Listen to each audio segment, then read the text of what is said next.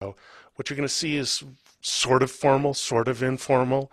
You're going to see some slides, but I told Rachel earlier, I said, you know, use the slides as if you were showing a colleague the slides, not necessarily like keynoting a conference. Um, that's it. Sarah, do you have anything else to say? Did I miss anything? No, no, Cool, we didn't miss anything. cool. Um, as John said, I'm Sarah Miller. Happy to be here with you all today. This is episode number 2 of our new WISNET Community Conversations, the show for Wednesday, August 26th. We, as John said, figured out how to do this because we need to do something and we want to connect with all of you. And we will be doing at least bi-weekly, hopefully weekly, online conversations to connect people and strategies between interesting members of the WISNET community. So if you have any suggestions for guests or topics that you'd like us to cover, you can visit our website at wisnet.net/community conversations to submit your ideas to us, because we are really just making this up as we go along. We always kind of do that, but this more so than usual. So let's get right into it. Our guests today are both from Wisconsin Department of Public Instruction. Rachel Schemlin is the E-rate and broadband education consultant. Give us a wave, Rachel. And Annette Smith is the Director of Instructional Technology Services. And I'm going to turn it over to both of you to take just a few minutes and tell us a bit about what you do. Rachel, is it okay if I start? Mm-hmm. Sure. So my name is Annette Smith, and I see some people in this room, including John, that I've worked with for 20 plus years in this crazy field that has changed dramatically. I started my career, as some of you might know, as a school librarian and the military schools overseas. And we had one Apple computer that sat in the corner that was for, word processing. And then I became a classroom teacher out in California. And we had one computer in the corner that was for word processing and games. It had some of the beginning introduction games that the kids used when they had time. And then we moved to Wisconsin, and I became a middle school librarian, and we had labs of computers. And I wanted to teach my kids to program. Like, it was my passion. Let's get kids programming and having computers do what they want them to do. And it was a huge conflict for me because our tech director wanted me to have them word process and play games, and I wanted to have them designing hypercards and learning how to tell the computers what to do. And in the end, what I came out of that last job as in the classroom is that I needed to be a tech director. And so I went back to school, I got a PhD, became a tech director. I was tech director in 2 different school districts and for a small business in Wisconsin. And then recently came to DPI as the Instructional Technology Services Director, which is I'm the tech director for the Department of Public Instruction. And it looks and feels very similar to being in a district, except it's bigger. So same kind of variety of responsibilities and broad base of things that sit on the team, both internal and external, just like you do in a school district. So it's a job that I love, that I'm thrilled to be able to do and provide leadership around the state, because I still have that same passion. It's about us helping kids to use computers to accomplish what they want to accomplish, not have computers telling kids what to do. So that's a little bit about me. And Rachel is a part of our team at DPI, the technical services team. My name is Rachel Schemlin, and yes, like everyone said, my title is E-rate and broadband education consultant. I'm really coming to this position from having been a classroom teacher and an instructional technology coach to being a technology director and working in schools and districts. I am most excited about just being invited to share today and have a conversation about the topic of digital equity. There are a lot of partners working really hard to address this topic, and It's fun to talk about and see the progress that we've made, even before the pandemic, but since the pandemic. So I'm looking forward to chatting more today about our topic. Rachel, can you help me a little bit? And I may butcher this a little bit, but you are, in a sense, in a role very similar to what Ed Snow has been for the last year, but then previously and currently, Bill Herman, Bob Boker, those types of folks. Mm-hmm. Am I close there? Yeah, exactly. I mean, so people, I mean, we've known Bob Booker forever and that kind of stuff. So people that are familiar with those names, you can kind of anchor yourself within the DPI around that. So for K-12, a lot of E-rate stuff, a lot of this digital equity thing that we'll talk about today. But knowing that online part of how all of this stuff works. Am I correct? Yeah, thank you, John, for expanding on that. I think with E-rate, we know that we can maximize the federal funds available to address digital equity, and that work's been happening for a long time. And I work closely with Bill and Bob and Ed today. And then we're also, developing tools and processes to help districts, address this digital equity gap that children and families have for accessing the virtual learning. So, before the pandemic, it was related to like the homework gap and kids not being able to do homework, and it just got exacerbated even more with the health emergency. Indeed. Let's start out with just kind of what is digital equity? How is it that you're going to use these words, define these words, and also like kind of how it plays within maybe the DPI's broader mission of equity? So, John, I'm going to start, and Rachel, Sure. Just jump in. From a broad perspective, of the mission of our agency is equity, so that all students have access to achieve what they want to achieve and learn what they want to learn and need to learn to be successful. And within that, what has happened, what we have been talking about for years, right, is digital equity and making sure that kids had access to the internet, to the tools they need to succeed, and to high quality resources and teachers. And that has been part of our mission. And that's why we've had positions like Bob Boker and Bill Herman, who are both, I think, in the room with us, and Rachel, because it is the DPI's mission to make sure every kid has that access. In the last few months, it has come to the attention of a broader audience. So where we've been trying to bring that forward, now everyone's talking about it, because the definition of it's a digital learning gap. You can't learn if you don't have access to the internet, if it's not affordable internet. So you have to, just have access, which some of our rural communities do not, and our native populations do not. You have to have affordable and reliable access, which we know some of our inner cities do not have, some of our rural areas do not have. And then you still have to have those quality materials and educators to help guide you through that learning. So I guess I didn't mean to say you can't learn, but barriers are put in place that prevent you from having the same opportunity that your peer group is having. And right now, when we talk about people need to connect, that includes our students, right? They need to connect to an adult who cares and is in a classroom and is helping them learn. They need to connect to their peers, right? That's one of the values of school. And to do that in a pandemic, you have to have those three things that the CCSSO and ISTE and COSN and all of these professional groups consider part of that digital equity mission, addressing the digital learning gap. One of the things that I liked really early on, this whole issue got labeled as a homework gap for a long time because that was an easy one. I like that we're able to kind of take it to the next level. This isn't just about homework. This is about learning in people and all of that other stuff.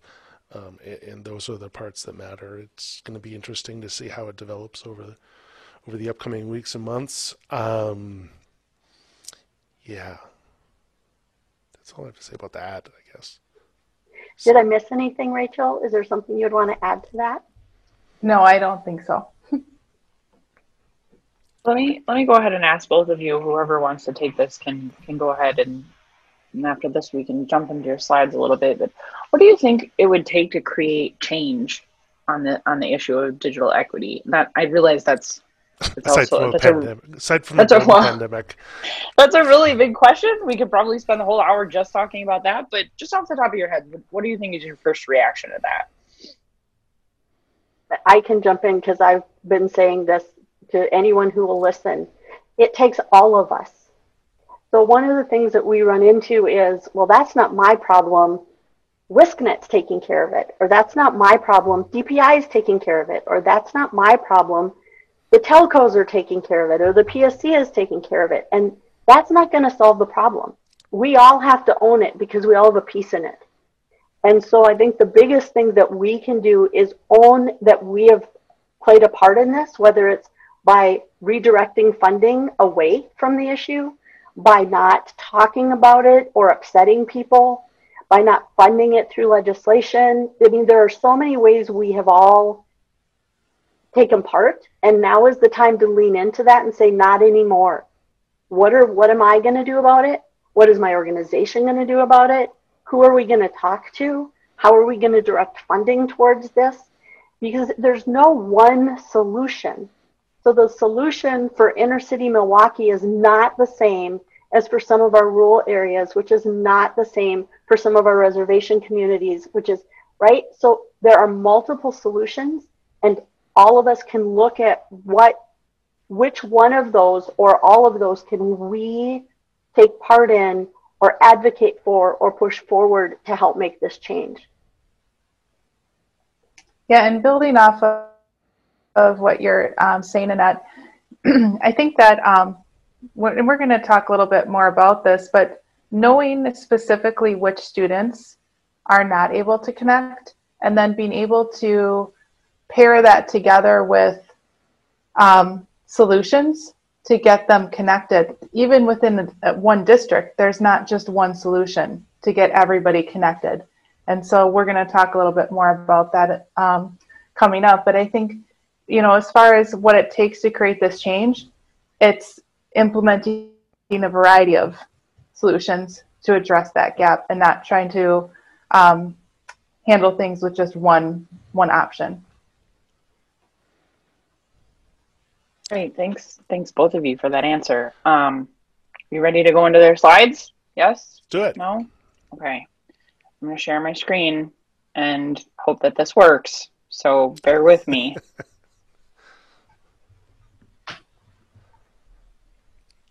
Can you guys see that? No? No. Yes. There we go. Coming in right now. Okay. Now. Okay, so we can go ahead and just jump to slide 2, Sarah. All right. Let me know when you want me to change things, because okay. There we go. All you have to do is say beep. All right. So I'm not going to read the slides to you. I want this to be more of a conversation, but just really knowing that in the past we've been collecting information about how many students don't have access. We've had, we know what % of students don't have access, but now this next piece is really knowing specifically which students so that we can connect them. We can target the resources that we have and find the most cost-effective solution for that, and then maximize our federal funding and our state and local funding to address the gap. So moving on, I think that, last year, we know the challenge, right? It was heroic. We just talked about that. The efforts that, so you can go on, Sarah.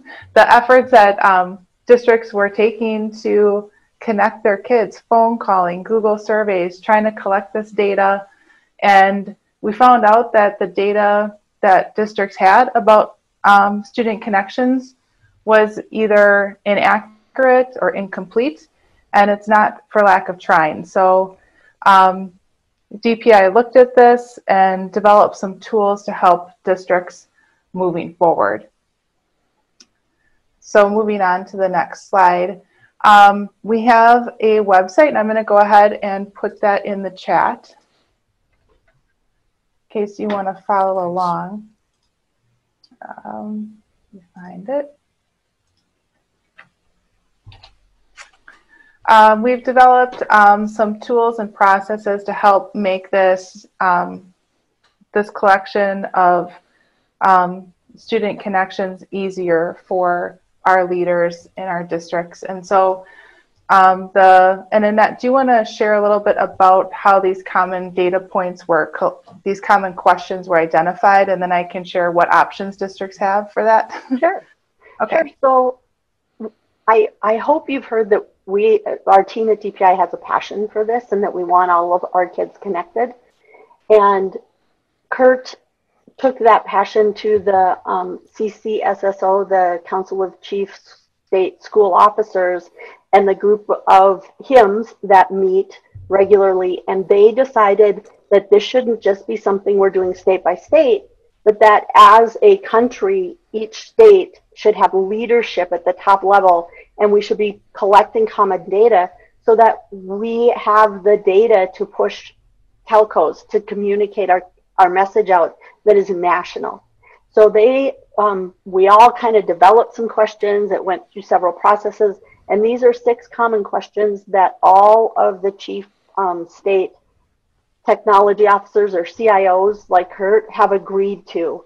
And with that, then we were able to work with the student information systems across the country. So Skyward, Infinite Campus, Power School, and others to say, okay, we have common questions. Can you get them in your SIS now? And by doing a national effort, we were able to have that happen and to really move this to become a data point that we will be able to collect nationally and easily, just like we collect other data points that go into the data warehouse at DPI and then we use for reporting. We will now have this information.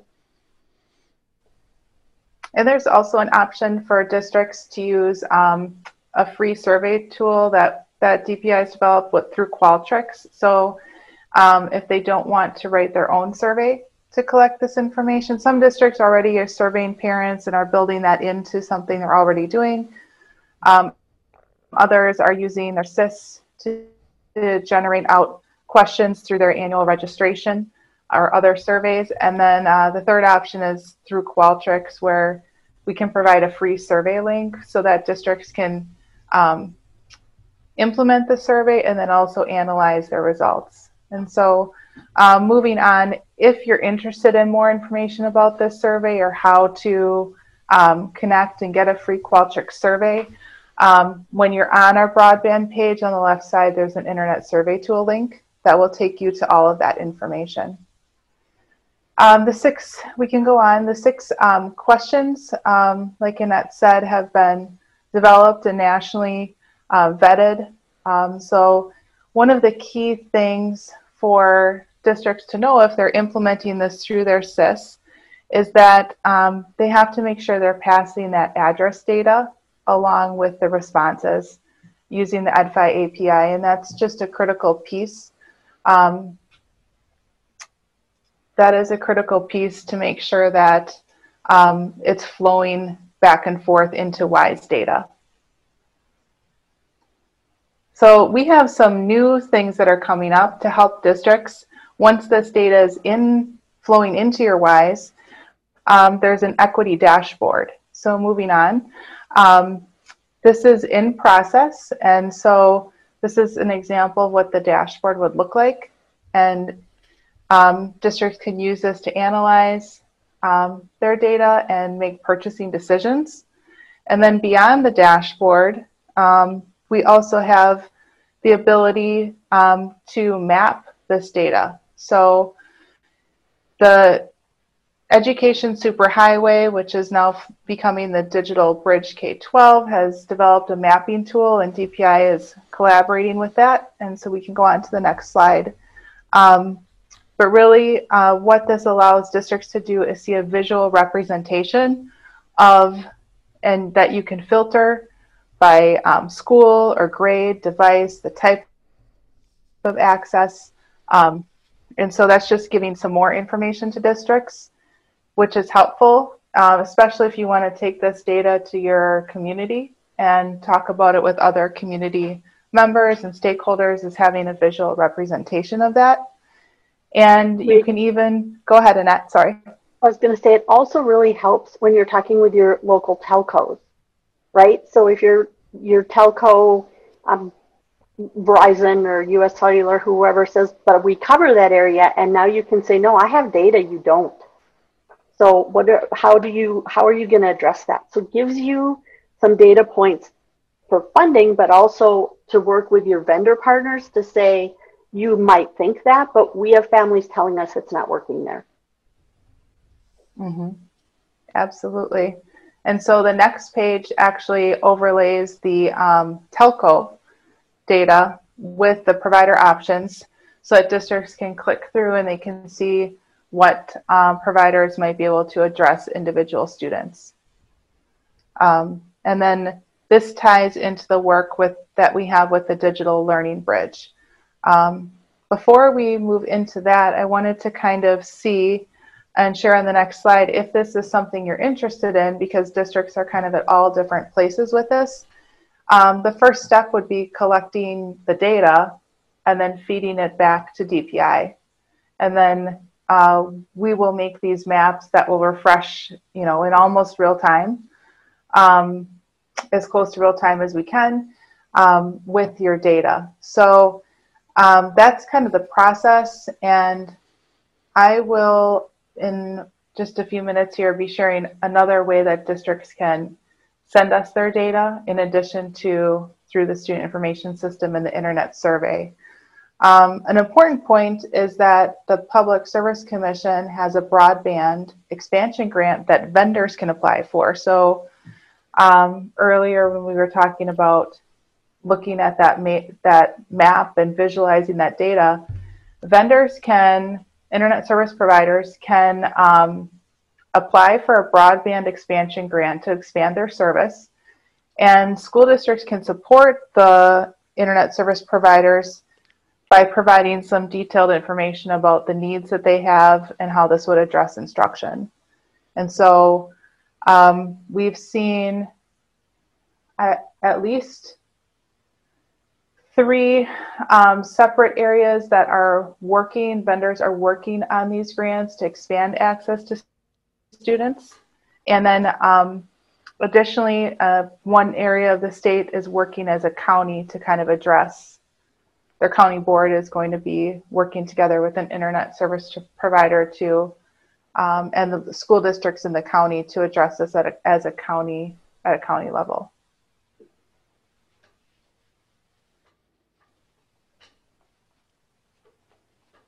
Is there anything more you'd like to add in that? I'm kind of clicking through because I don't want to be reading a slideshow to everybody. I just want to hit on the high points. Sure, I would say with the PSC broadband expansion grants, they opened September 1st, and for your telcos, they have to have partners, right? To get the grant, they have to have partners, and this year the focus is going to be on areas that have no access. So if you have areas in your districts or in your communities that have no access, and you call the telco and say, we're willing to partner with you, or we have a business that will partner with you, or we can provide you letters of support, they have to have that to apply. And so sometimes they might think, well, nobody will work with us, and a phone call saying, hey, we'd work with you on this area could make all the difference. Mm-hmm. And then other efforts related to this are about, which is not something you can really capture in a survey. So if we can move on, is the quality of the connection, right? So it's hard to really have solid data about that. So DPI is working together with MLabs to create a tool, or to have a tool that districts could push out as a Chrome extension to kind of run in the background on the district devices and collect in real time data about the quality of the connection that students are having. So sometimes we'll hear that, that they are connected, but the quality just doesn't address the learning needs that the students have. One of the things we put Education Superhighway here, the definition a year ago of what was considered enough and the definition today of what is considered enough, they're not the same. Even at Education Superhighway, last year at this time, they're like, 1 megabyte, you're good. Kids can do what they need to do. And now if you go to their most recent blog post and what the FCC is recommending, it's if you want to really do high quality learning, you need to be at 5+. So that we have to be able to work with our partners to get that message out there. And if you have 3 kids in a house, right, all of a sudden that's not enough because they're all doing learning at the exact same time. So again, it's delivering that message of what the need is today, not what the need used to be. Mm-hmm. One of the things I want to add, just kind of a little bit from a technology perspective too, we were very interested, in March from a networking standpoint about whether or not these services, say Zoom, say Google Meet, say all of that stuff, whether they would be able to withstand whatever comes at them. And from our perspective, we sort of assumed that would be the hardest one, like Zoom wouldn't be able to keep up. What we saw was just the opposite of that, except for this week. Now I said except for this week. But we were really surprised from a technology standpoint about how well those systems were able to stay up. That the issue, if you were having issues, was whatever your wireless, your Wi-Fi connection within your house or your connection to the internet from your home might get a little sketchy here or there or elsewhere. But for the most part, we've seen a lot of these services, these common services, really able to hold it together. I say that until yesterday or the day before when it became pretty famous that Zoom went down and the first morning that most people were back at school and stuff like that. But just giving some people some perspective on a general note, it's going to be that connection to the home that is the weakest part in this whole thing as we move forward. The connection to the home and the affordability of the connection to the home. Yep.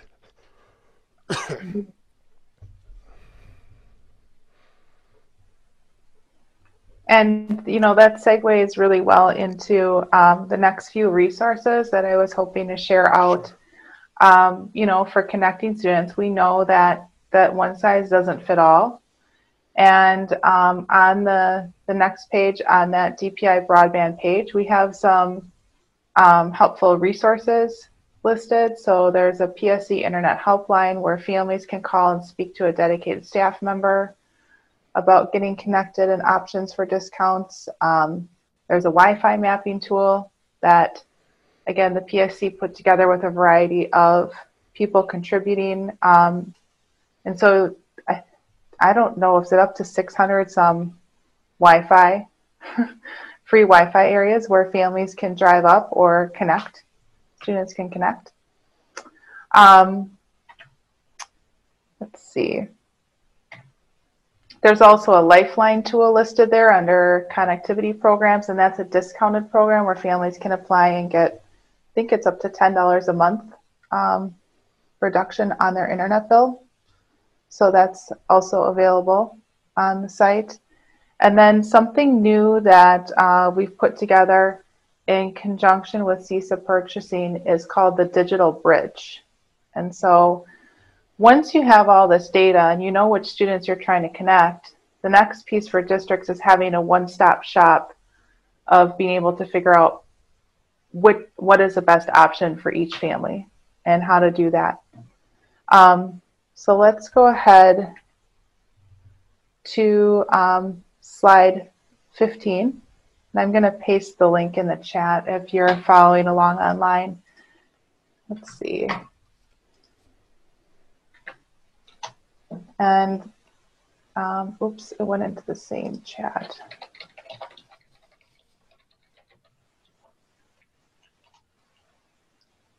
All right, so this is the Digital Bridge website, and DPI has partnered with CISA Purchasing to help make like a simple one-stop place for districts to come find discounts on hardware, software, and internet connections for families. So all of those things that districts are looking for right now to address that gap.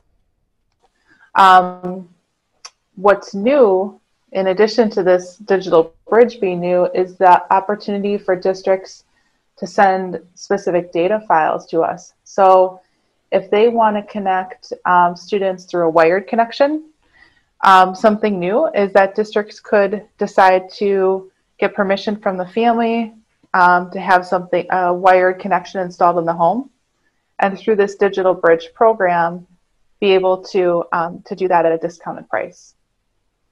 So what I would add to that, Rachel, is yes, for the first time, schools can use some of their ESSER funds. They can use their CARES funds to buy internet. In the past, right, we couldn't do that.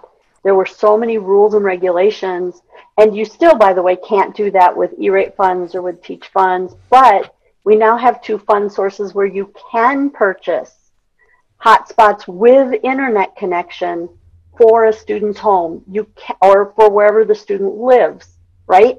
Maybe they don't have a home, or you can buy a hardwire connection for a family. So that is available in a way it's not been before.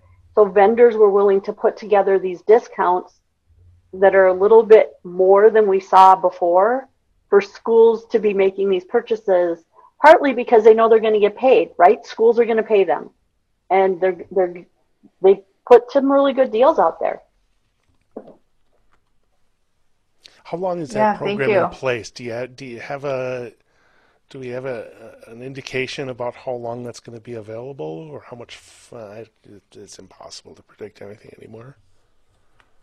So right now, the way the contracts are written, they're all through the end of the school year, June of 2021, for the broadband. Okay. The hardware and the software have different dates, so keep those separate. Sure. But for the broadband right now, it's the end of the school year. But I will tell you that Jane, who does the contracts for CISA Purchasing, has an amazing ability to get vendors to do things. So if this continues, I would not put it past her to get them to continue these. And to be clear, too, I mean, we're talking a lot about broadband, but there's also the hardware in there. So I think I saw CDW. There are probably some other vendors in there, too, that are able to do stuff with Chromebooks and stuff. Am I correct? Yep, cool. Absolutely. Cool.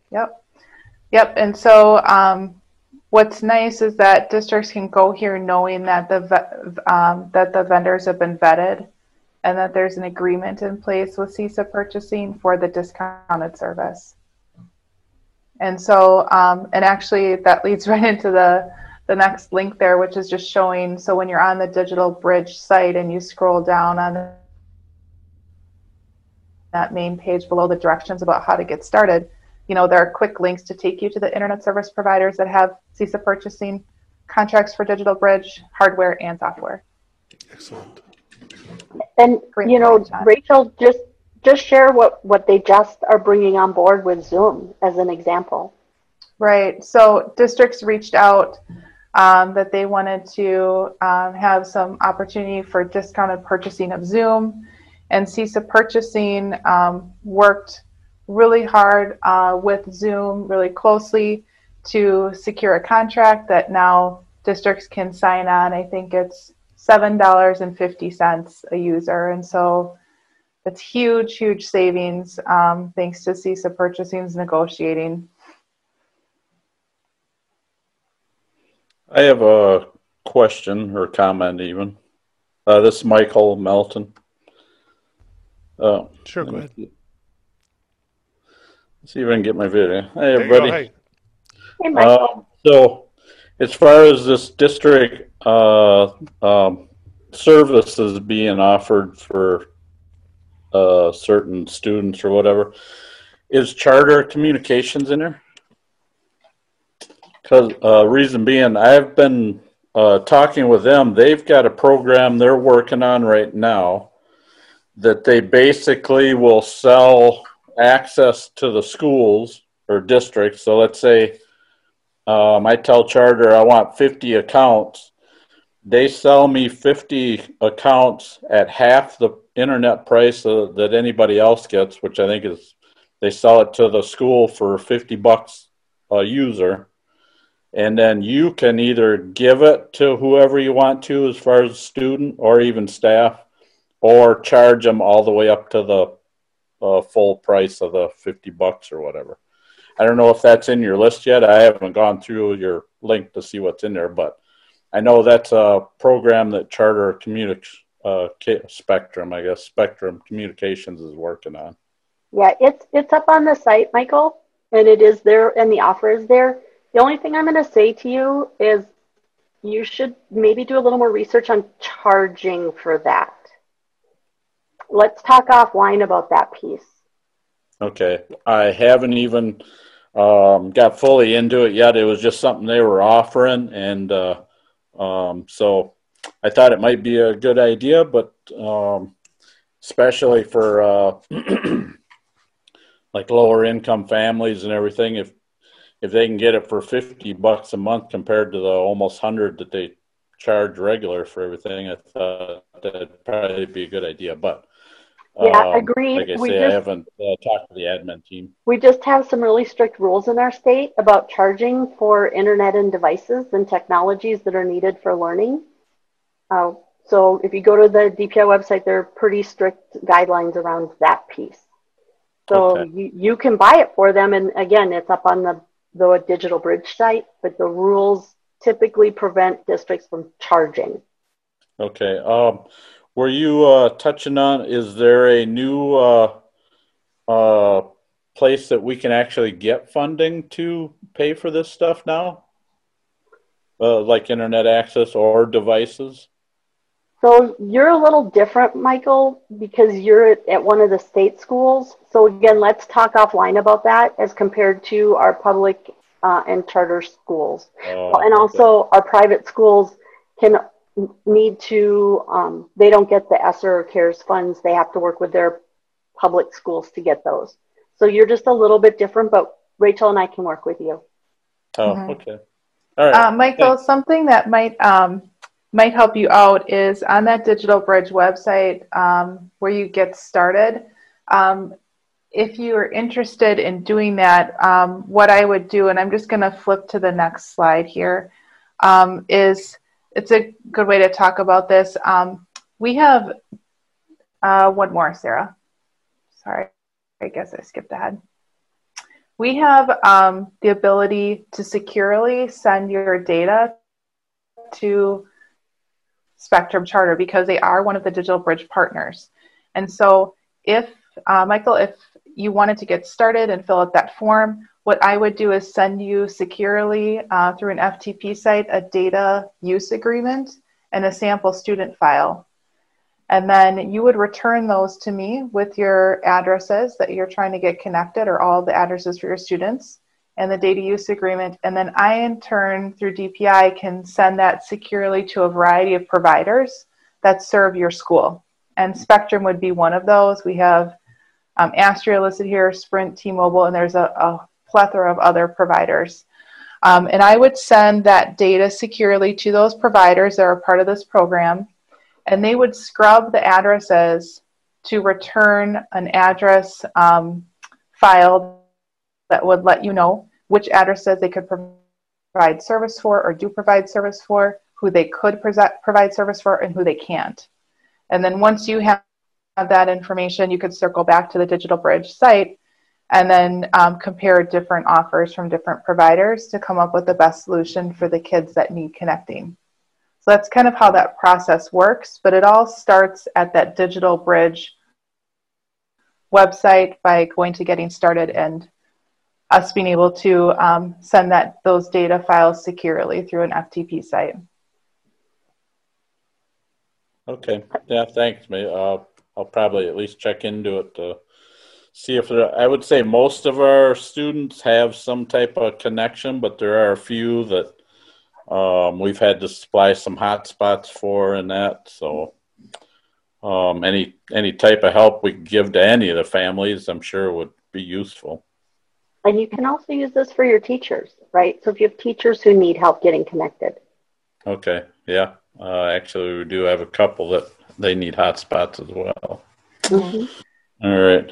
I would just ask that when you send that data file that you send all of the addresses, not a select group of students if possible, or faculty, because then we don't want to have any kind of personally identifiable information that could be gleaned from the data file. So it's better to send all of them and then parse through it that way.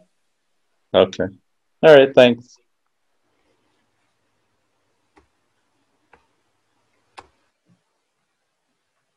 Chatting in the background with Sarah as we try and produce this thing. I'm trying my best shirt on, after months of like testing good audio and stuff like that. They're jackhammering concrete outside of my office. My desk is literally shaking. And I said, Sarah, can you finish this one out? She said, my cleaning lady's vacuuming right outside my office. So, if you hear a little background noise, we don't have dogs or kids or stuff like that. We've normalized for that. But if the audio is shaking, my apologies there. So really that, I think that was the slides and the tools and resources that we wanted to share out as far as trying to help schools and districts through this process by making things easier and having some one-stop shop places for them to go and find what they need. I think the other thing I'm going to highlight that Rachel has kind of mentioned as an aside is, but we have put in place data use agreements. We have put in place secure protocols for sharing of data so that vendors cannot be upselling or contacting families. They've all agreed to these data use agreements or we won't work with them. Zoom, as that license has been developed with CISA purchasing, has agreed to the Student Data Privacy Consortium contract language and Appendix E. So as we're doing this, one of the things we're trying very hard to both focus on and to model is you can't toss out the baby with the bathwater. You have to still make sure that you're keeping your students' information secure, that vendors aren't able to get that information and use it in other ways.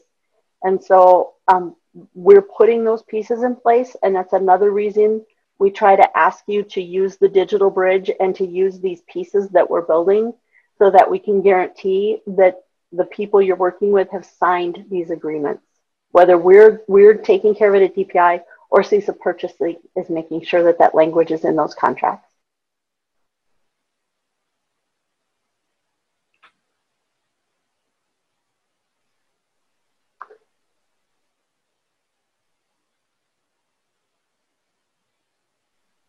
John, I can see your mouth moving, but you're on mute. It had to happen one time. It had to. Thank you.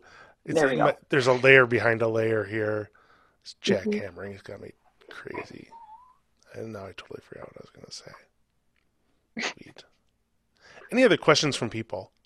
I can't see the chat right now for whatever reason. But if people want to unmute a microphone or throw something in the chat, feel free to do that. Rachel and Annette, are you finished with your slides? Yes. Okay. Then I can stop sharing and sweating about my screen. Sure. And the vacuuming. Very stressful. Yes, all of it. Thanks. Excellent. So I have a couple of questions. Go, Kika. And I'm sure. Hi, I'm Kika from Wisconnet. And I have a couple of questions. I'm not even sure if they're appropriate, but I'll offer it. I think like PG rated, aren't they? The what? They're PG rated in yes. terms of appropriate. Okay, thanks. Yes. Thank you. Well, it's amazing, the number of initiatives and efforts, that just happened so quickly, and became available to the districts. It's wonderful. And I just kind of, these questions came through my mind, and I don't know if they're appropriate because this is all coming together, and there's going to be a lot of learning, along the ways that's going to happen, with possibly adjusting some things and adding some things. So now the PSC grant for the providers, that that have access to, is that, something that, is there like any oversight, for that piece, as far as, are the providers really doing something with the money that they're receiving? Uh, not to imply anything here, but just wondering, who, I don't know whose role it is, to provide this oversight. It doesn't sound like it would be something that DPI could do. I don't know if each school perhaps has to do, but who's got that helicopter view, right? To go back, is that the PSC? Yep, the PSC does that work, and they have the oversight on those grants and grantees, and hold them accountable for doing the work that they say they're going to do. And just to be clear, the PSC also has put in place something that's for families, right? So where DPI has been putting in all these things for schools, the PSC has that number that a family, a student can call, and they will try to help them, or they have a discount finder, they have all kinds of things. So they have the oversight, and also they have the ability to work directly with families. Well, which kind of goes into my next question. I don't think it is, I know that there's that, that layer of help, from the PSC, but then it juggled my memory. I mean, if there is, like, say, come, October, right? And then school is full on, and then families start getting problems with their connection. And so the troubleshooting and the things and the measurements of, who are they going, do they have enough bandwidth? Is that all going to be done through the provider, or would the tech staff in the schools have any involvement with with monitoring that connection to families? So when a district decides to put a wired connection into a family's home, they're getting permission from that family to work directly with the vendor for that installation and also for supporting that connection. But I know that students often call the school district first, and then the school district wants to help facilitate that. So I think it will depend on the provider and the kind of connection that the district is providing for the family, for the child. I know that in my small local community, it was on the second page of the newspaper. If you're doing virtual instruction, here's who you contact at the district. If you don't have internet, here's who you contact. They had it all just right in our local newspaper.